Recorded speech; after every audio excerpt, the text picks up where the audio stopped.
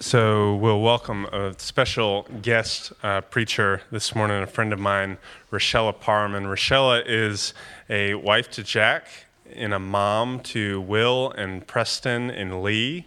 Rochella has been a leader and a friend and an important part of the Gathering Church, which is the church body that planted us from pretty much the very beginning, right?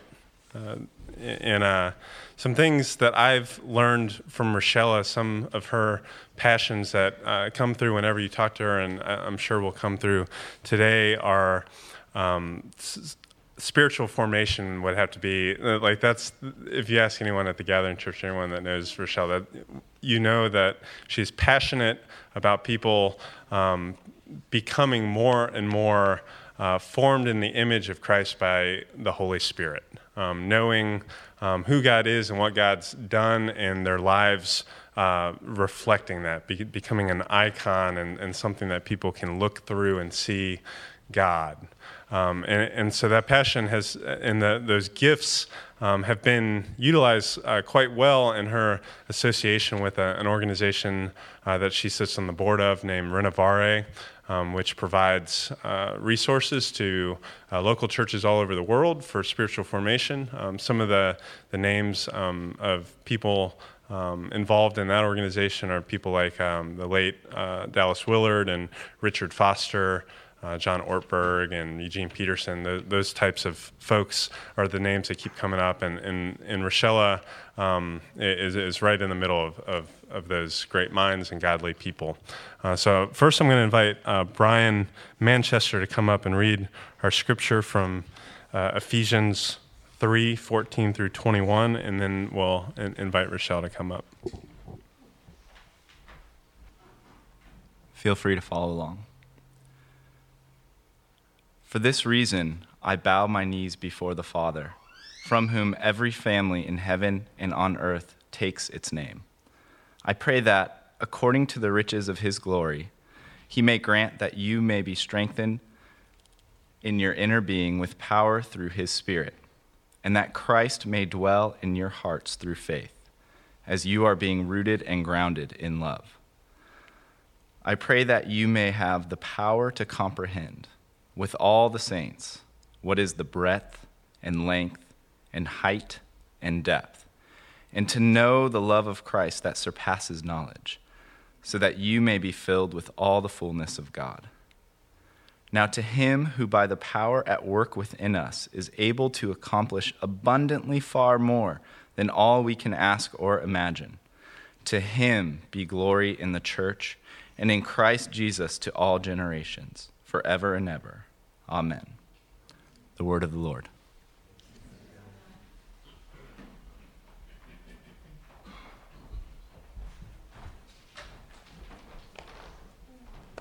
I'm so glad to be with you this morning. There we go, down to the level where I can reach it. As Chris said, he and I have known each other a long time. In fact, I had the very singular privilege of being one of the leaders of the Gathering Church who got to lay hands on Chris as he was ordained into the ministry. And if my memory serves me correctly, on the very same day as Chris's ordination, I also hosted at my home a baby shower for Noah. So that was 5 years ago. By the way, if anyone's interested, I have photographic evidence of his ordination. Talk to me later and I can show you a picture of what your pastor looked like when he was ordained. I'm grateful to be with you this morning to get to talk about what Jesus says as he concludes this famous passage wherein he teaches his followers how to talk to God. They had asked him, Luke tells us that his followers said, Lord, will you teach us to pray? They had seen him praying. They knew that he talked to the Lord. They knew he had a special connection. And they said, would you teach us to do that? Will you teach us to pray? And he did. It's recorded for us. The version that we recite usually is the one found in Matthew 6, part of the Sermon on the Mount. And you know it. You know these words. The very end of that prayer are sometimes omitted from manuscripts. In fact, when Luke records this prayer, they're not there at all. But in some of the manuscripts of Matthew, you find this statement: "For thine is the kingdom and the power and the glory forever. Amen." And those might sound familiar to you, those words just might sound familiar to you, particularly if you are, like me, a history buff and you like to read the history of the people of God. You'll remember that in the Old Testament, the books of the Kings recounted the history of Israel, and those were written really for the benefit of the people of Israel when they were in exile. The book that comes right after that is the same story, really, told a different way. These are the Chronicles. And these are the words given to Israel, to the restored nation of Israel. And in chapter 29 of 1 Chronicles, we have recorded for us the instance of David gathering the materials for the building of the temple. And we know that David wasn't actually going to get to build the temple. That task would pass to his son.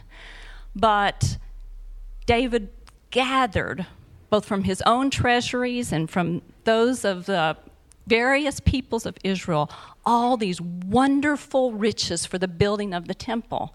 And then he is just overcome.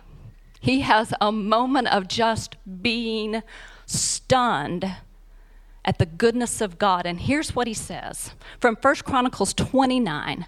"Praise be to you, O Lord, God of our father Israel, from everlasting to everlasting. Yours, O Lord, is the greatness and the power and the glory and the majesty and the splendor, for everything in heaven and earth is yours. Yours, O Lord, is the kingdom. You are exalted as head over all. Wealth and honor come from you. You are the ruler of all things. In your hands are strength and power to exalt and give strength to all. Now, our God, we give you thanks and praise your glorious name." Sound familiar? Very much like the words that are recorded for us at the end of the Lord's Prayer. This bit of worship, we might call it a doxology, is what springs from a grateful heart. And I want us to think of it as a fitting conclusion to what you've been studying for the past several weeks, that Lord's Prayer.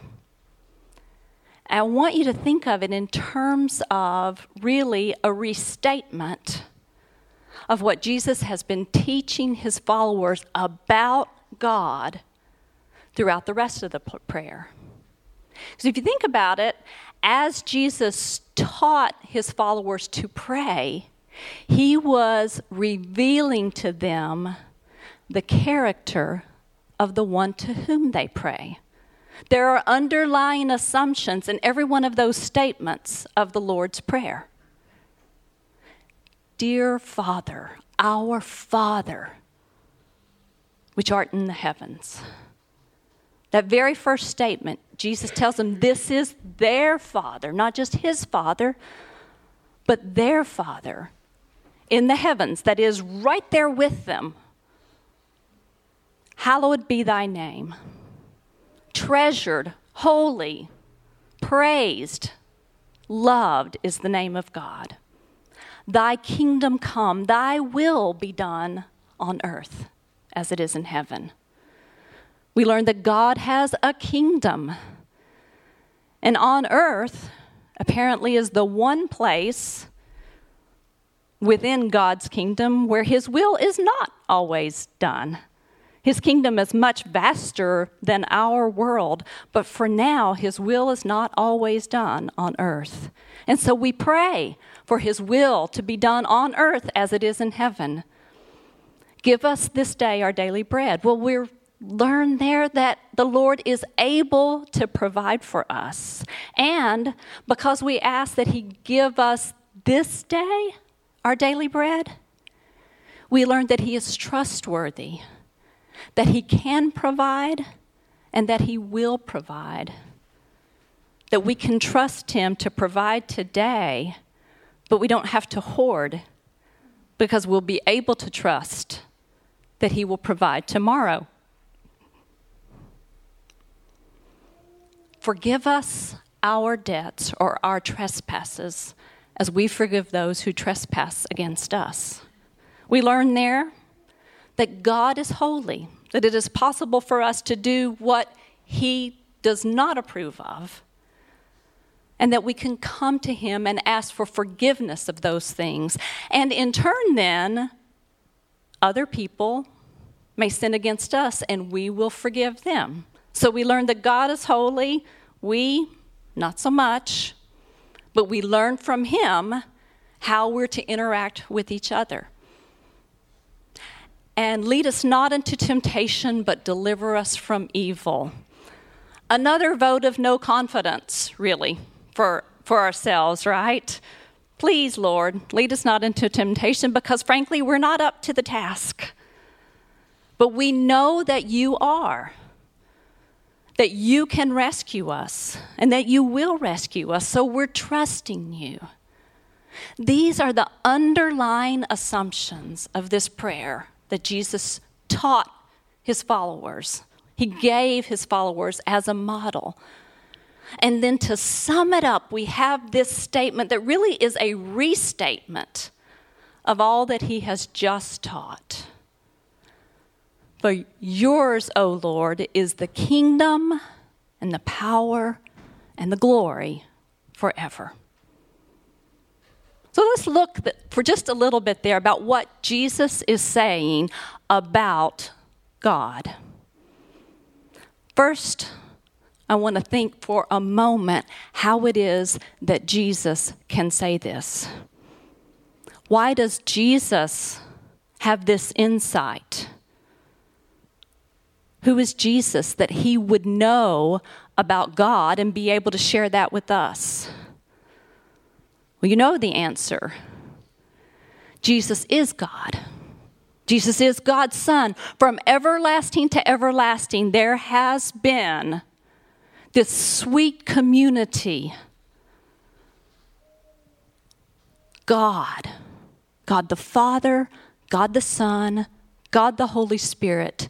Jesus can tell us about God what no one else could tell us, because he knows God best. In fact, he is God come to live among us. Glory, that last word there, glory, that Jesus shares with us, that word is hard to define. If you ever tried to define glory, I really think that it's akin to trying to define beauty. Go ahead, define beauty. Define goodness. It's not like defining table, right? This is not a concrete noun that I can say this is it. This is exactly what it looks like. You will not find a picture of glory in the encyclopedia beside the word. But we have some descriptions of it. Glory is that what attends the majesty and goodness of God. We might think of it as a light, but it's not light. We might think of it as fire. It's not fire. It is more really than we can imagine, but it's what God possesses. We know a little about glory from the scriptures. Think, Psalm 19, the heavens declare the glory of God, right? We know that in Isaiah, in that description of when Isaiah saw the Lord, you remember in the year King Uzziah died, I saw the Lord seated on his royal throne, high and exalted. And what did the attendants of the Lord say? Holy, holy, holy is the Lord God Almighty, and, say it with me, the earth is full of his glory, right? But then from Habakkuk, we know, Habakkuk tells us of a time when the earth will be filled with the knowledge of his glory as the waters fill the sea. The earth is already full of his glory, maybe not with the knowledge of his glory, but we look forward to that time. And then in the New Testament, the word glory is used over and over, always of that which attends the Lord. And it is the word that's used as it talks about our own development as followers of the Lord, that it says that we are changed from glory into glory. We behold the Lord with ever increasing glory. The glory of the Lord is not something that we can currently behold. Why? It would destroy us. Do you remember the story when Moses asked to see God's glory? You remember, if not, dial back in your mind to Cecil B. DeMille, the Ten Commandments. Moses is hanging out on the mountain with God, and he said, "Let me see your glory." What does God answer? "Hang on just a minute, I'll hide you behind this rock, and then my glory will pass by." Remember that? We are not yet to the point where we can behold the Lord's glory without being consumed by it. But we are being turned into people who will someday be able to behold his glory. We see in a glass darkly now, Paul tells us. Later we'll see him face to face. We'll be able to stand the glory of God one day. But what about power? As much as we might long to see glory, what about power? I'll tell you what about power. Power scares us, doesn't it? Because we have seen the results of power in the hands of the wrong person. And that frightens us, doesn't it? As I look back over this political season in our country, I think that's really what it comes down to. We're frightened at the very idea of power in the hands of someone who is not prepared to wield it responsibly. How many of you have wanted to retreat a little bit to your Marvel comics and send Spider-Man as an emissary? A reminder that with great power comes great responsibility. Am I right? But power, though it frightens us, belongs to God. And we have witness of that throughout all of human history. The power that spoke this world into being, the power that breathed light into image bearers, the power that worked in Jesus while he walked on the earth, the power that raised him from the dead, that same power is now at work in us. We are not changed from glory to glory under our own steam. This is the power of the Lord. This is the power that is wielded by the Holy Spirit of the Lord. And I don't think it's an accident that the metaphors used throughout the Bible to understand the Holy Spirit are things that scare us. The power of the Lord is likened to wind and fire and rushing water. Those are all things that we tend to insure ourselves against, right? But that is the power of God. Glory belongs to God. Power belongs to God. And the kingdom. You've talked about kingdom, I know, already in your series on the Sermon on the Mount, but just to recap, what do we mean when we say, thine is the kingdom? My friend Dallas Willard used to like to explain it very simply. He would say that the kingdom of the Lord is simply the range of God's effective will. It is where what God wants done is done. So we pray for his kingdom to come and for his will to be done on earth as it is in heaven. You all have prayed that his will would be done in Durham as it is in heaven, right? When I think about the kingdom of God, the fact that the Lord reigns, this is a fact. Like it or not, God is the ruler. Our hearts are the place where we get to choose whether God will rule.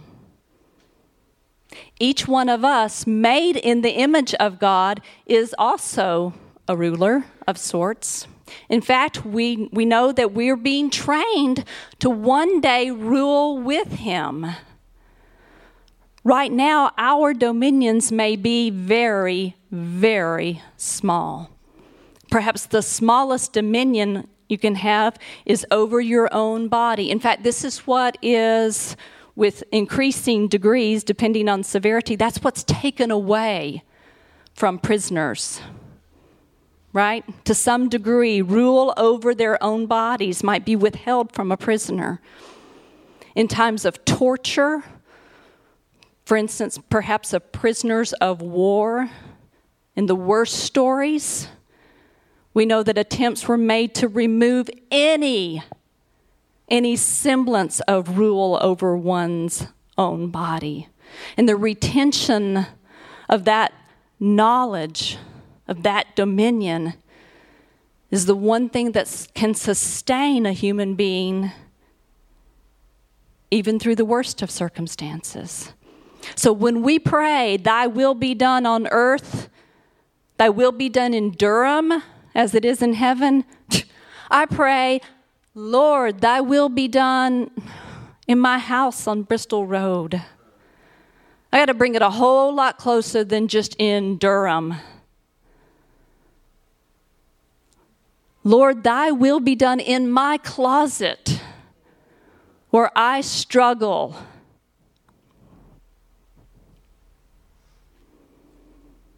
To know what fits in the kingdom. My job is to bring my little kingdom into his kingdom. And whatever I have say over, I now trust Jesus. What did Jesus do? He made the kingdom available. Follow Jesus. Follow Jesus throughout his teachings. And what does he say over and over? Repent for what? The kingdom of heaven is at hand. Think about what you're doing. Stop the way you're living as if it didn't matter. And understand the kingdom of the heavens is right here. It was right there because Jesus brought it to us. The kingdom is from everlasting to everlasting, you understand. It always existed. But in Jesus, it is made available. And now you can be part of it. And you can bring your dominion. Whatever it is that you rule. Maybe it's your car. Maybe it's your work. Maybe it's your home. Maybe it's how you conduct your person. Maybe it's your nuclear family. But we all have a kingdom that we can now bring under the lordship of Jesus Christ. Christ who is God. Christ the King. Who will rule forever and ever. And so his work in us is to turn us into the kind of people who can be trusted with power and who can behold his glory. One day we will rule with him, and we need to become like him. Jesus came and lived among us and showed what a person who can be trusted with power and who can behold the glory of God looks like. And now you have the opportunity to trust him to do what he said, to love as he loved. And you do that by making your kingdom part of his. But there's another word here, I think, that's important for you right here, Oak Church. This is more, I think, than a call for each of us individually to bring our kingdoms into the kingdom of God. This is a call for you as a church.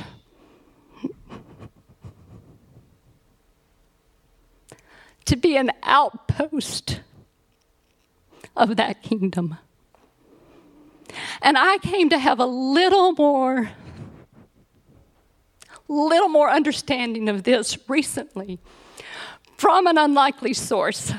I'll tell you the story. My husband is here with me. Our oldest son is now a United States naval officer. He is a student naval aviator, which means that he is learning to fly planes that will one day land on an aircraft carrier. This is scary to the mother, just FYI. But I learned something about aircraft carriers that fascinates me. As it turns out, an aircraft carrier I knew was sometimes called a floating city. Thousands of people live and work on an aircraft carrier. But what I did not know was that no matter where it is in international waters, an aircraft carrier is 4.5 acres of sovereign territory. The aircraft carrier for the United States flies the flag of the United States of America. And so it is space where it is just like being right here in Durham, in that it is part of the United States of America. Why is this done? What we usually think of is for the projection of power, right? Aircraft carriers exist because there might be a problem someday where we need people from the United States of America to answer a call somewhere else, right?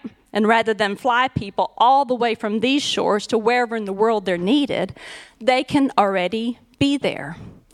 Now, obviously, it's a terrible thought to think that that's involved in war, as it sometimes is.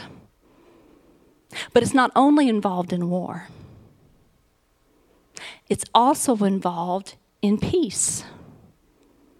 To the extent that the mission of the United States of America is good in the world, the aircraft carrier is there, that bit of sovereign territory, for keeping the peace. Sometimes for seeking the lost, if you don't mind my using that term. Often they're involved in search and rescue. They're involved in patrol, always on watch, right? It occurred to me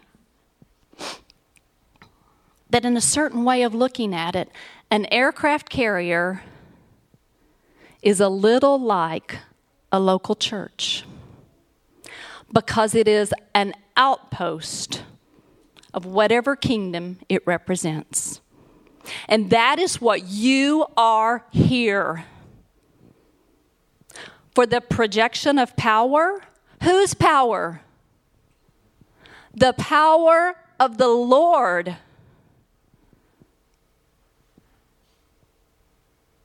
Always on watch against the powers of this present age. You are here in the name of Christ the King to stand for what he stands for, to defend what he defends, to carry out the mission he's given you. An outpost of the kingdom that belongs to God. So what should that prompt in you?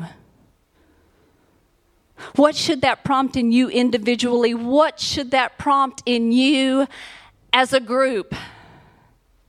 Well, I think Jesus gives us the answer right here at the end of the Lord's Prayer. Our Father, he said.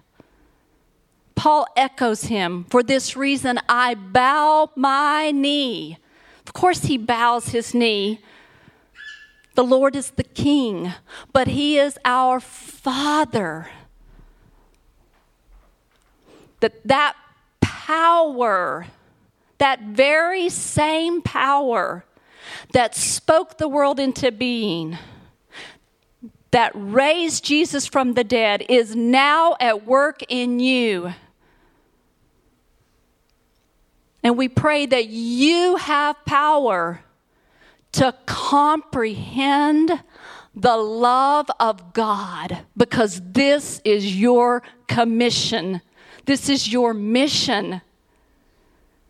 You are now empowered to act on behalf of the one who rules in love, to comprehend with all the saints the height and the depth and the length and the breadth of this great love. You're rooted in it.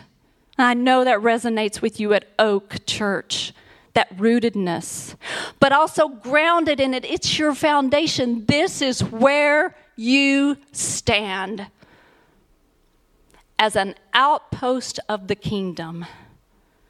You're rooted and grounded in the love of the Father. And your response is to do what Jesus did. To share his love with everyone who needs it. And to worship. To worship just like he did here. To say together, knowing that it's true, thine is the kingdom and the power and the glory forever. So these words, they're so dear to us that we say over and over. perhaps they sometimes lose some of their import because they are so familiar. So if you will, I'd like for you to listen as I read to you a paraphrase of the Lord's Prayer written by my friend, Dallas Willard. Dear Father, always near us, may your name be treasured and loved. May your rule be completed in us. May your will be done here on earth in just the way it is done in heaven. Give us today the things we need today. And forgive us our sins and impositions on you as we are forgiving all who in any way offend us. Please don't put us through trials, but deliver us from anything bad. Because you are the one in charge. And you have all the power. And the glory, too, is all yours forever. Which is just the way we want it. Not a bad way to sum up the Amen, is it? We agree with Jesus. This is just the way we want it. Pray with me.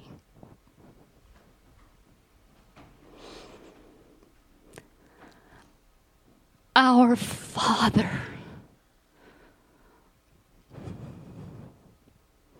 Lord God, we are grateful to be able to address you as our Father, to know that you are good, to know that you reign in love.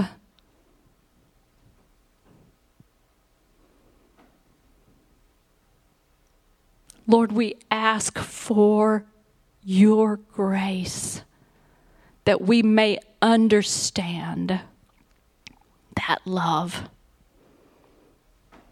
that we may be transformed into people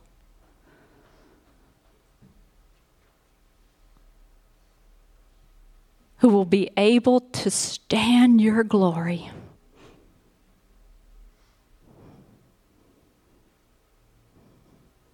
And who will always be able to celebrate that you are our King.